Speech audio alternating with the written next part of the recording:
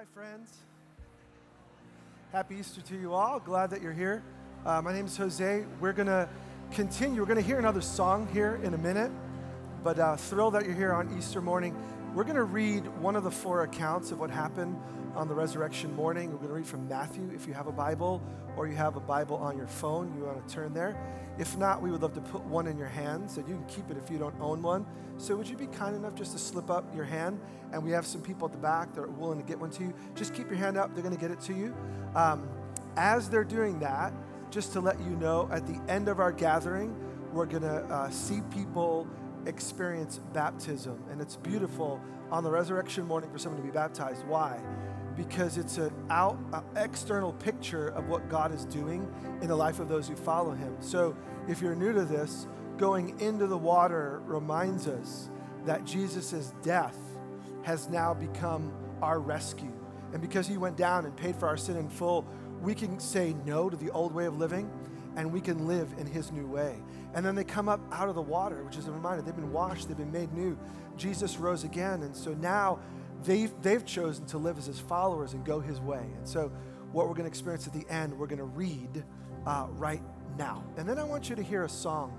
Sometimes songs give a lot of thought and condense it into just a few words and give it meaning. So I heard this song that we're going to hear about a month ago, and I immediately thought, wow, we need to hear this and play this on Easter, because with very short lyrics, it really tells us the whole story of Jesus. So we're going to listen to that in a minute, but let's just read Matthew 28, can we?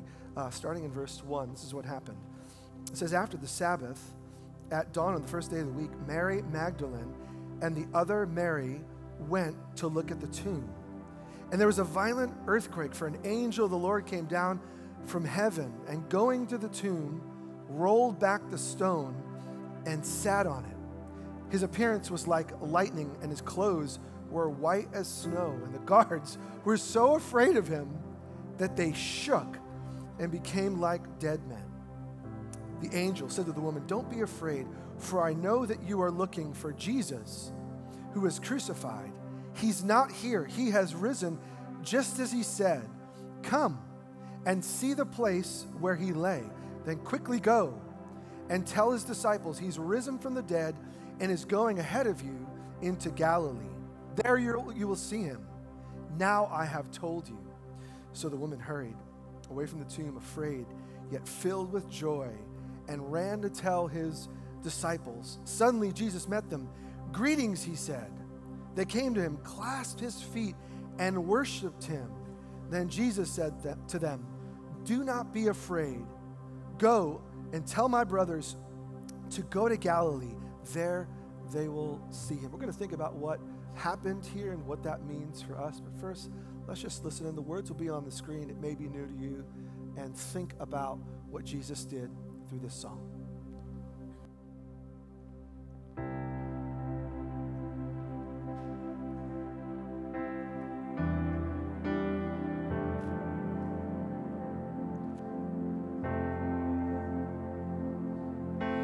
Jesus, light of heaven, lover of the Lord.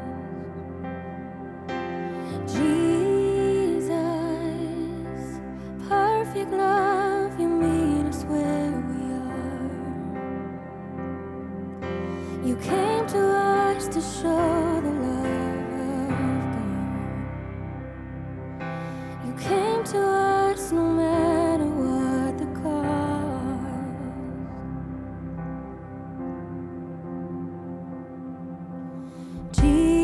Jesus, light of heaven, lead us to your heart.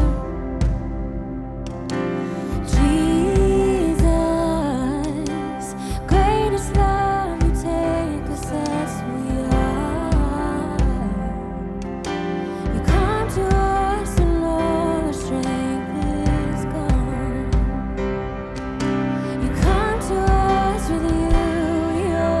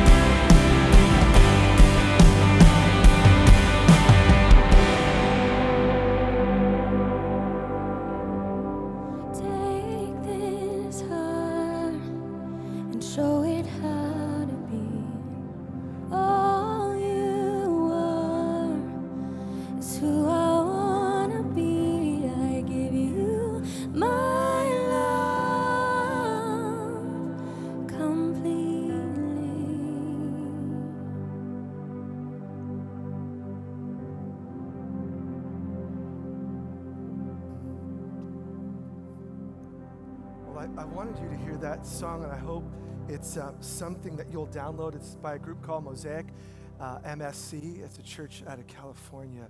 And when I was thinking about Easter and the love of God, I was drawn to it because sometimes, let's be honest, a song can stir us in ways that a long lecture can't. You know, it's probably happened to most of us along the way. You hear something and it resonates with your experience. It's why we read poetry. It's why we read books. It's why we listen to music, because we want to see what's going on in our soul, connect with something that's greater. And that song just did it for me. If it didn't do it for you, sorry. like, just thinking about the lyrics. And so, I don't know, hopefully that's a start thing. I mean, like for me, lyrics and words, you're the meaning. You're the meaning in my life. You're the inspiration. You bring feeling to my life. You're the inspiration, you know. I want to have you near me. I want to have you hear me saying, no one needs you more than I need you. No one is a product of the 80s here, obviously. Those lyrics, they may not mean anything to you. You're like, wow, you just made that up. No, it was a hit song when my wife and I were dating, and it ended up being the song that we danced to when we got married. So now it's elevator music, no joke. It's by a group called Chicago. But whenever I hear it, whenever like the tune just comes on, I'm transported to a place. Because sometimes like these short poetic words can capture what we're feeling, right? And so we're thinking about Easter and that how hope is rising. I want to put up some of the lyrics that we just heard again, now with that kind of lens. Jesus, light of heaven, lover of the lost. I mean, isn't that like the story of Jesus? Jesus, perfect love, you meet us where we are. You came to us to show the love of God. You came to us no matter what the cost. I mean, this is the essence of Holy Week and Easter weekend, and on Friday, remembering the cost that Jesus paid for our good and how Jesus rose again to rescue and to save. So we read from Matthew, okay? And if you took the time to read Matthew, Mark, Luke, and John, they all end with this event. Jesus dies and rises again, and the details aren't precise. They all are telling it from a different angle for a different reason, but the theme is the same. Things change when we really encounter Jesus. I mean, the narrative, the biographies, Matthew, Mark, Luke, and John, are all pushing us to the same thing, that things change when we really encounter Jesus. And so there's one person that shows up, other than Jesus, obviously, one person that shows up in all four accounts. You may not have thought about it. All the writers point towards one person. Her name is Mary Magdalene. And that's not like her last name. It's Mary from the town of Magdala, which was in a region called Galilee that was Jesus' favorite spot. So there's this Mary, just like, you know, Joe from Hillsborough or whatever. There's this place and there's this person, and Mary had an encounter. And Matthew tells us there was Mary from Magdala, or Mary Magdalene, and the other Mary. How do you like to be the other Mary? I mean, like, for all of history. You know, you ever feel like you're just number two and then so like, oh, the other one. So Mary Magdalene is there. And I used to think, well, why does everyone point that thing out? I think that Luke, who tells us the beginning of her journey, gives us the reason why she's there. Luke 8, write it down or just look on the screen. Luke 8, verses 1 through 3. Look at what happens here. Jesus traveled about from one town and village to another, proclaiming the good news of the kingdom of God. And the 12, those are the apostles, were with him, and also, and catch this phrase, some women who had been cured of evil spirits and diseases. And that gives an example. Mary, called Magdalene, from whom 7 demons had come out. How's that for an Easter story? So demons, so wait a minute. Mary is being attacked by evil. Mary is being influenced by something that's just off. And so much so, the writer tells us 7. In other words, she's in a really dark place when she meets Jesus. Now, we don't get any more detail. Other than that, Jesus really set her free. And then there's some other women who also had encountered Jesus. And what do? They meet him, he does something, and then they start to follow him. If you keep reading, you find out that some of them had enough money. They actually supported Jesus and his followers as they went from place to place. They paid for food and they paid for a place to stay, and they took care because they had been changed by this person. It affected their life. It wasn't a holiday. It wasn't an occasion. Jesus brought light to their really dark situations. And so those who had physical issues were set free. And isn't that the story? If you've ever read the narratives, Matthew, Mark, Luke, or John, you realize that God doesn't wait. God doesn't wait for us to find him. Some are saying like, well, I'm searching, but I'm looking and I don't know where God is. If you read them carefully, and if you see that Jesus is sent from the Father to show us his heart, you'll realize God's the one looking for you. God's the one looking for me. And as a matter of fact, Jesus doesn't wait anywhere and expect people to come to him. Jesus goes from town to village. He goes to the spot where nobody goes, and he's looking for people who are in a dark place, whose lives are not all together, who need a touch from God and are hungry, and he finds them there and changes them. And here's what happens. When they are changed, they want to continue. They want to know more. They're hungry, and I hope that's you. This is just tip of the iceberg of what Jesus does. You read the Bible, you read the narratives. Jesus finds a man who's been blind his entire life, 40 years. He's an adult. And in a moment, Jesus gives sight to his eyes, and everyone is in shock. The blind man can now see. There's a man who couldn't walk. His legs are paralyzed. Multiple people that couldn't walk, and the doctors can't do anything. And Jesus comes by and says, get up, pick up your mat. You're free. And they walk. A lady, she has an incurable blood disorder, and she spent all of her money on doctors. They can't help. And Jesus is just walking by and says, stop, someone touched me. And then his entourage, because Jesus had one too, his entourage of people are like, the crowds are pressing you. Like, what do you mean who touched? Everyone's touching you. It's like, no, God's power came from me. And the lady confesses and says, it was me. And she just touched his jacket, and in a moment, what no one can fix is made whole. There's a guy who's so disturbed that they chain him in a place where few people go, and that's in the graveyard. He is so mad out of his mind that they chain him there because they're afraid of what he's going to do. Why? He's self-inflicting harm. And he breaks the chains, and people avoid him, and he's running throughout this place of death, and Jesus finds him there. And in a short encounter, he is sitting, listening in the right frame of mind. Whatever was going on in his mind and his soul, and people don't know what to do with this. Jesus cures children. One child is so disturbed by some evil power that they throw themselves into the fire, and mom and dad don't know what to do because their kid out of nowhere does things that you shouldn't do. And Jesus, in a moment, brings wholeness. He removes evil. He brings light. The phrase in the song, Jesus, light of heaven, is poetic, but it's real. Jesus brings light to our dark situation. Now, what you're going to find is Jesus is doing this all the time.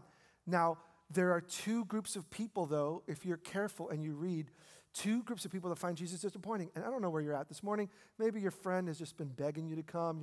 Your family's been saying, come on, it's Easter, it's Christmas, come. And I'm glad you've come, but maybe you're a little skeptical. Maybe you've not found Jesus satisfying. That's totally cool. I hope that you'll get something. But you need to know, when you read, you find Jesus encountered the same thing.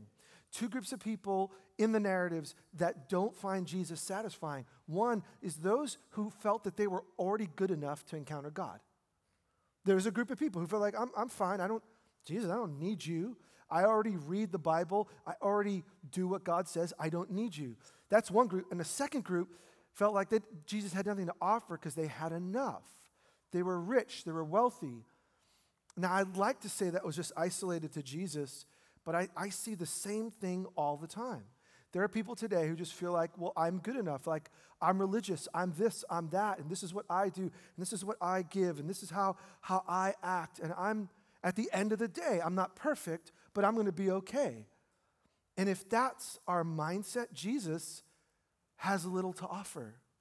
Because he actually came visit people who saw life as it really is. And although we're good in some spots, we just choose to avoid the other sides of us that we so often portray to other people. There is evil in all of us. There is brokenness in all of us. And so Jesus says to the people who feel like they're good enough, he says to those religious leaders that I have nothing to say. Because Jesus came to find people that were honest and open and said, yeah, I'm doing some good, but I'm not good enough. There's another group, those who are rich. And this is why I think the message of Jesus is hard for us here in the U.S. I don't know your financial situation, but it's hard when you can put food on the table and you can pay your bills and you have money in the bank and a 401k and you're doing okay, you take nice vacations and you drive nice cars. It is conceivable to go throughout life and say, what do I need Jesus for? Maybe, hey, look, if you're poor and broke, maybe you need religion. I don't need it because I can take care of myself. There was a guy who comes to Jesus and says, what do I need to do to inherit life? Like eternal, real, full life. And Jesus says to him, you know the commands, you know the Bible, you know God's way. And he says, I've done it all. Wow. The guy was wealthy. And Jesus says, well, actually, there's one thing you're missing. Why don't you go, sell your possessions, give it away to the poor, and follow me. And Jesus was able to peer into his soul. What was keeping him from encountering the living God was his stuff. It's not that God's saying, everyone sell your stuff. But he was saying to him, your riches, your wealth is your confidence. Why don't you trust God by following me? And so the Bible says he went away sad, which is what a lot of people do. They're willing to entertain Jesus until they realize, well, actually, I would rather trust in what I have than this God that I cannot see. And he went away sad, and he did not follow Jesus. Two groups that find Jesus dissatisfying or unsatisfying. If you believe that you're good enough, then the good news of Jesus isn't going to make sense. If you believe that life is about what you have and you have enough, then you've missed a big part of reality. Can I just say it that way? That we were created in the image and likeness of God, and we were made for him to know him. Now, Mary, here's what we do know. Mary was in the group who recognized her need for a touch of Jesus. And what you see is right where she's at in her darkness, Jesus finds her, Jesus liberates her. And so who's there at the cross? If you read the narratives, you're going to find most people abandoned Jesus. Even most of the disciples ran away. And they didn't know, this didn't make sense to them. Who's there when Jesus is crucified and tortured? Mary Magdalene, the writers tell us. Who's there when they take Jesus down from the tree and put him into the tomb? Who's there all the way to the end? Mary Magdalene. You read and you find her name shows up in Jesus' darkest hour. Here's why. When you've really encountered Jesus, it will change everything. And so she doesn't give up when Jesus is on the cross, and she doesn't give up when Jesus is in the tomb. She doesn't give up when all hope is lost. Her confidence is that this man changed me, and I'm holding on to him. And that is what I hope, my friend. I hope that you'll encounter some taste of that in your own life. That whatever's going on in your soul, whatever's going on deep, whatever's going on that you mask, whatever's going on that you medicate, whatever's going on that you're afraid to talk about, that you will find God's love reaching out into that place. And when that place is touched by the light of God and the love of God, that you will find him attractive and you'll become one of his followers. Who is there Sunday morning? We read it. The disciples aren't. The 12 aren't. They're off in a room hiding. Why? They kill Jesus. Guess who's next? Them. They're hiding. But on Friday when Jesus is crucified and buried, Saturday is a national day of rest. It's a day culturally where people stop. So you wouldn't go to mourn. You wouldn't do work on the Sabbath day, the Saturday. But the first opportunity is in the morning light of Sunday. Who is there? Who are the first two people? Mary, the other Mary that we don't know about, and Mary Magdalene. And what is she doing? She's bringing spices, which makes no sense. Jesus is in a guarded tomb. Spices would be used to put on the body as it's embalmed. And they quickly did it on Friday to get him in before Passover started. So she brings these spices to a guarded tomb with a big stone. as if she's going to go in. This is ridiculous. But she goes prepared to do whatever it takes to be close to this Jesus. Why? She had encountered his love. Now, she's not there to go in and just put spices on. She's there to be where he is. You see, things change when we really encounter Jesus. Now, there's a difference between knowing about him and really knowing him. And I think in her story, we see like the real change. There were lots of people who heard him teach, lots of people who saw the miracles, and they're nowhere to be found. But then you find someone who's encountered him personally, and it's changed her. And when that is real, even when life takes a turn, and often it does, you will find yourself in a place drawing closer to God's love and closer to Jesus rather than living and caving into fear. I'll give you an example of someone in our community. You never know when life's going to take a turn. There was a couple that was married a couple of years ago, Levi and Michaela. They're no longer living here. They're living in Alabama. She was on staff here, and he taught our middle school and high school young people. Great couple and wonderful future. They moved to Alabama because he found a nursing program, so they moved there to finish school. And we hated to see them go. Things are going well, and thank God for Instagram. You can snoop on everybody, and So I've kept in touch that way. And then see this message. 3 weeks ago, Levi suddenly had pain in his eye, and it was just getting worse and worse and more intense. And then, wow, he was starting to see double vision, and then he couldn't even really see. And he's had 3 MRIs and poked, prodded, all sorts of tests. He's in the hospital right now.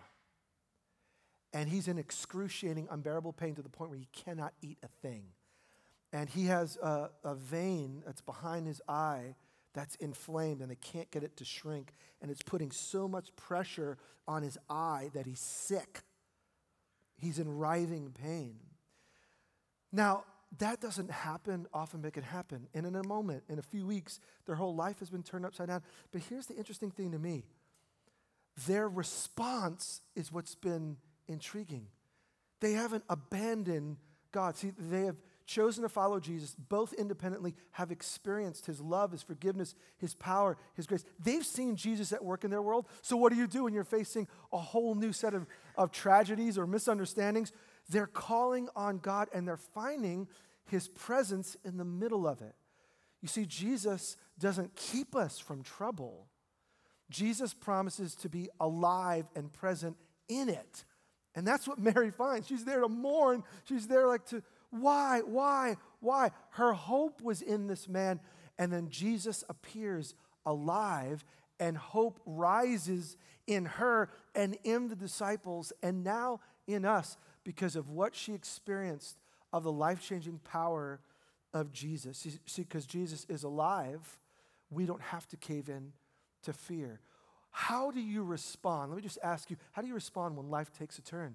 If you don't know Jesus in this intimate way, if you don't have the hope of eternal life, if you haven't encountered his presence and experienced his forgiveness, the only thing you can do is hope in hope. Cross fingers, call a friend, try hard, go to this specialist, and that all you can do is grab onto the things that you can grab onto, which you and I are all aware of, sometimes work and sometimes fall way short.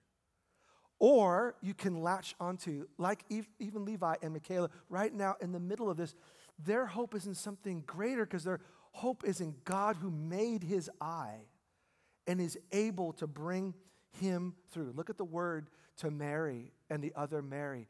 Do not be afraid. Don't be afraid. I think that's the message of Easter. Don't be afraid.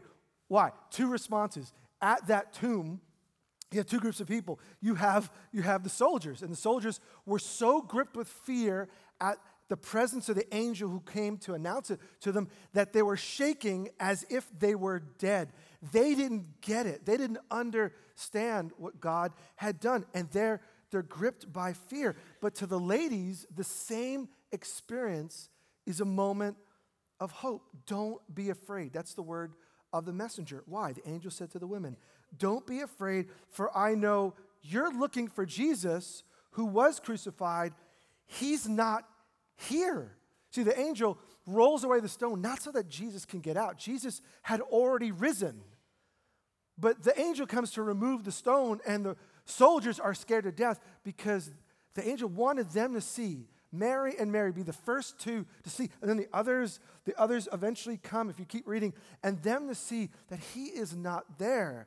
And their hope can rise up that God is now alive and with them. He's risen just as he said. So come and see the place where they lay. I love the lyrics to that song. I'll throw it up again.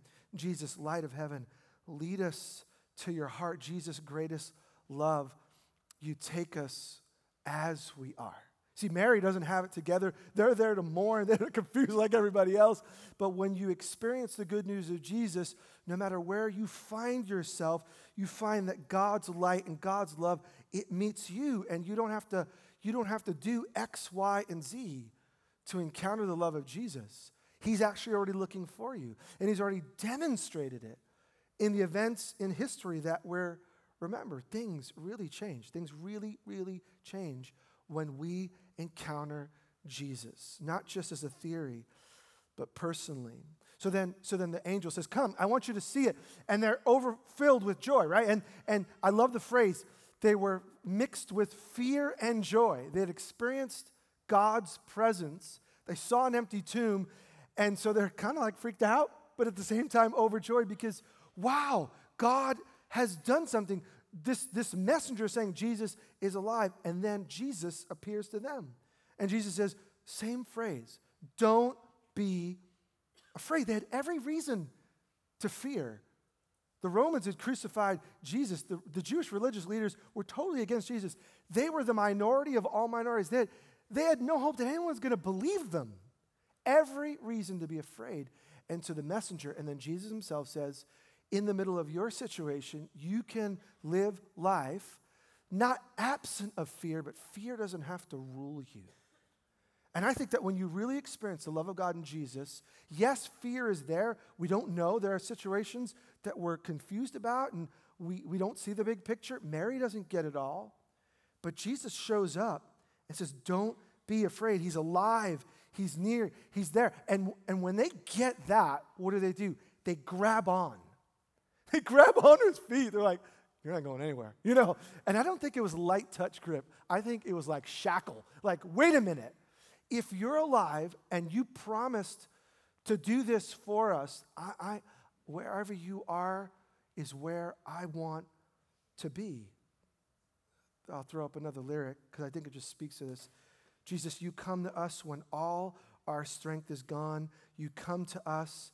With you, we overcome. We overcome. And so in the middle of their fear, in the middle of their mourning, in the middle of their sadness, like Jesus shows up. And what I'm saying to you is the details aren't going to be the same. This happened in history. Jesus is risen, and we're getting a snapshot. But it is a picture of real life of what happens to any one of us when we encounter the love of God in Jesus.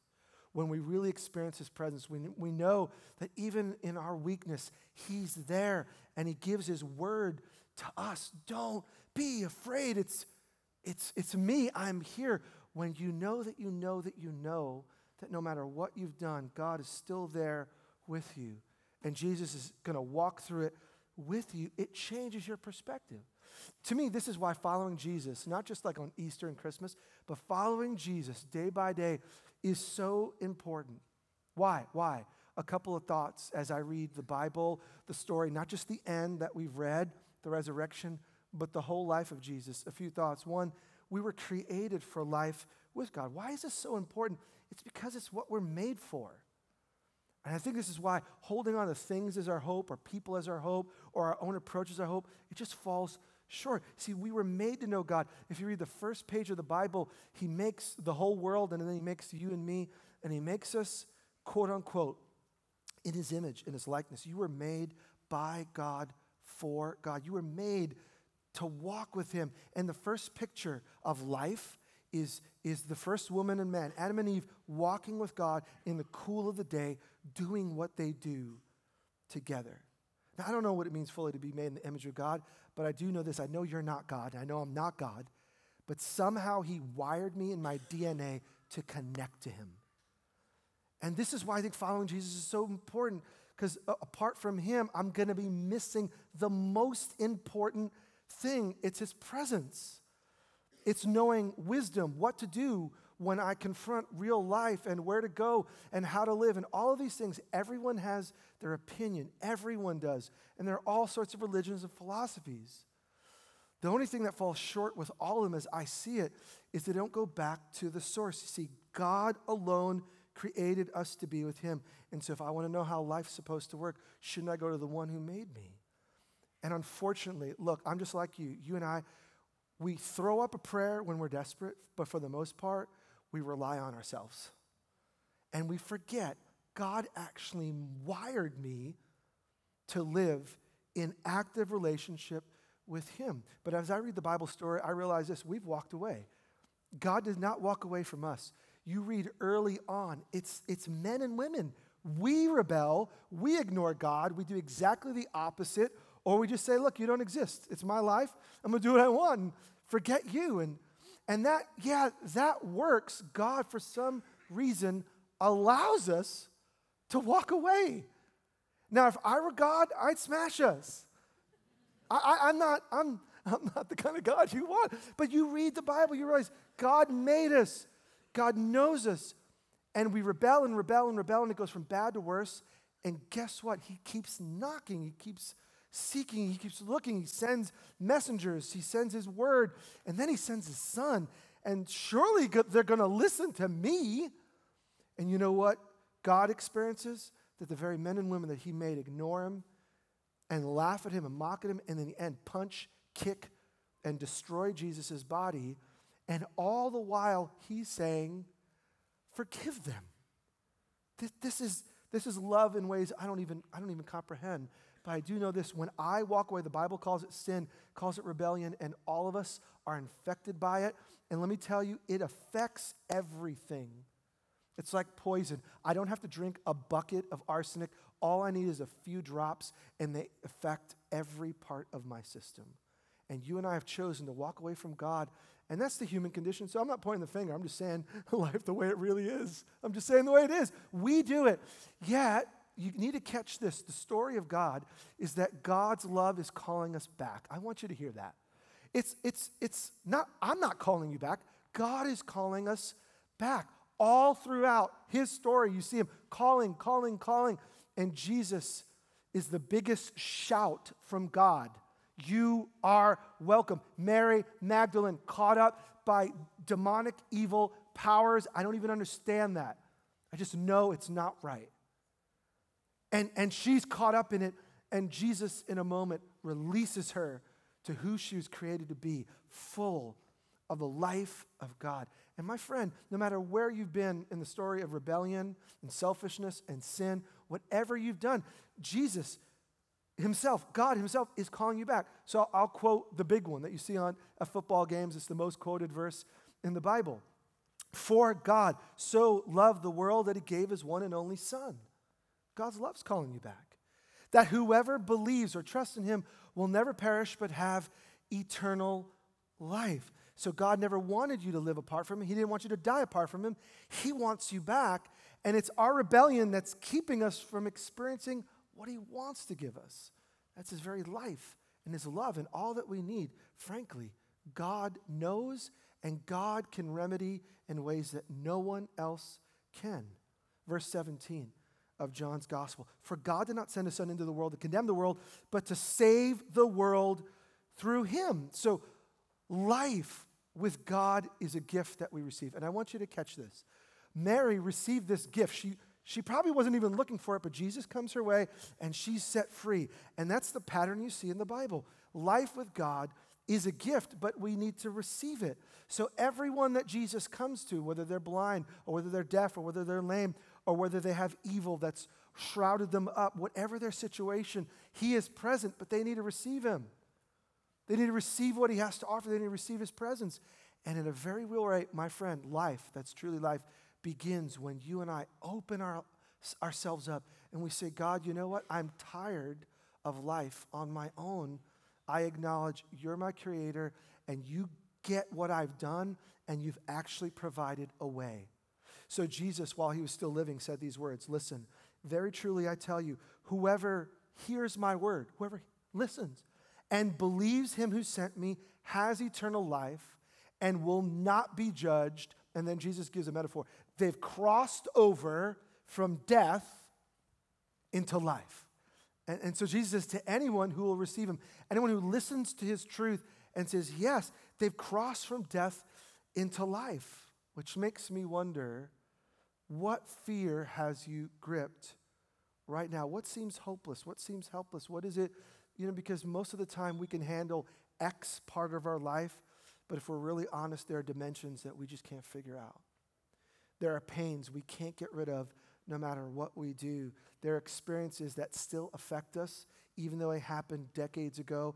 And if we're honest, we'll all say we're limited in our ability to make things right. But here's the good news. You don't have to. God knows you to the level of your DNA. And God, because he made, can remake. And God can make whole what is broken. And God can take those dead things and actually bring them back to life, to the point where you could be like Mary, in the sense of that she experienced real change. And so she's passionate in her pursuit of following Jesus, even when she doesn't understand it. So let me just ask you, if Jesus is alive, and this is really true, where are you right now? Like where are you in the spectrum of what it means to relate to him, to know him, to follow him? I think that's the greatest phrase I can think of. And it's straight out of the Bible. Jesus told people again and again and again, his most common approach was simply to say, follow me. In other words, trust me, I am the way and I'm the truth and I'm the life, and no one can come to the Father except through me, and I've come to give you life, and I came to give you life to the full, and there's an enemy who wants to steal and kill and destroy, but I'm here, and I'm like the gate, and I'm like the shepherd, and I take care of the sheep, and I'm the light of the world and bring light in the darkness. And Jesus had all of these phrases that speak to what's true. He has what we need because he is what we need. And so Jesus died and rose again to set us free. Let me ask you, where are you on the spectrum? Are you close? See, that's what God made you for. And this Easter reminder and this whole weekend is designed to shake us up a bit from being so caught up in what's going on in our world and to remind ourselves of what matters most. Where am I in relationship and closeness to this God of love, this God who sends his son, this God who pays my debt in full, this God who offers me eternal life, Jesus who's risen again from the grave? What am I going to do about it? Are you close? Has he changed you? Then this weekend is a reminder, you're still going to go through tough stuff. And many of us are. But guess what? Hope is rising. Because Jesus is alive, you're not alone. And he sent us his very spirit. And the same things Jesus did when he was here, he said, they're now in you. And I'm going to give you my Holy Spirit. And whatever I've been doing, you're going to be doing. In other words, whatever brokenness was there that Jesus made whole can still be made whole. Jesus is alive. And so anything and everything is possible. Do you believe that? If you do, then this weekend's like a game. It's time to celebrate. We rejoice. We buy new clothes. Don't ask me why we do that. We eat good food. We're like, this is our day. We believe that Jesus is alive. Okay, let me ask you though, are you, if you're not close, are you far? Do you, for whatever reason, maybe it's just guilt. I think so many of us were just caught up in like, Jose, that sounds great, but you don't understand where I've been. You don't know what I'm going through. You don't know what I'm doing right now. You don't know. What I know is if Mary can be set free, so can you. And if Jesus can really heal blind people, he can certainly handle your issue.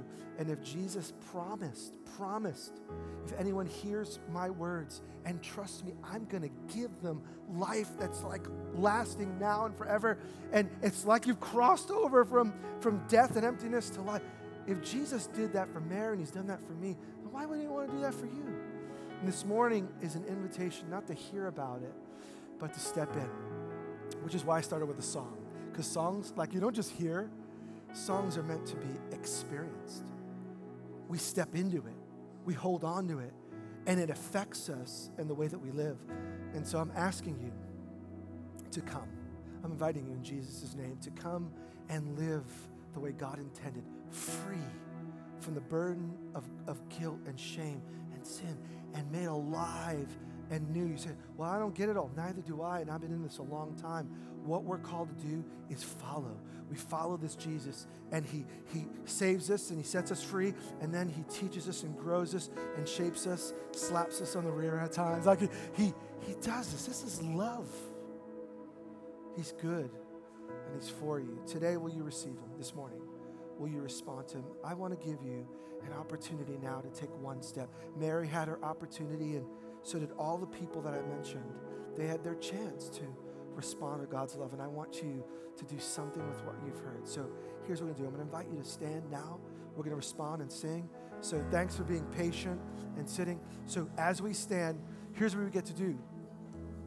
We get to respond by stepping in. Stepping in means singing things that are true, not just with these are the words, but out of my gut, out of my heart.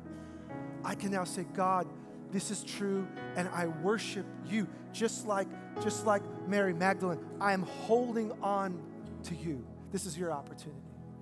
But if you're not there yet, it's your opportunity to start.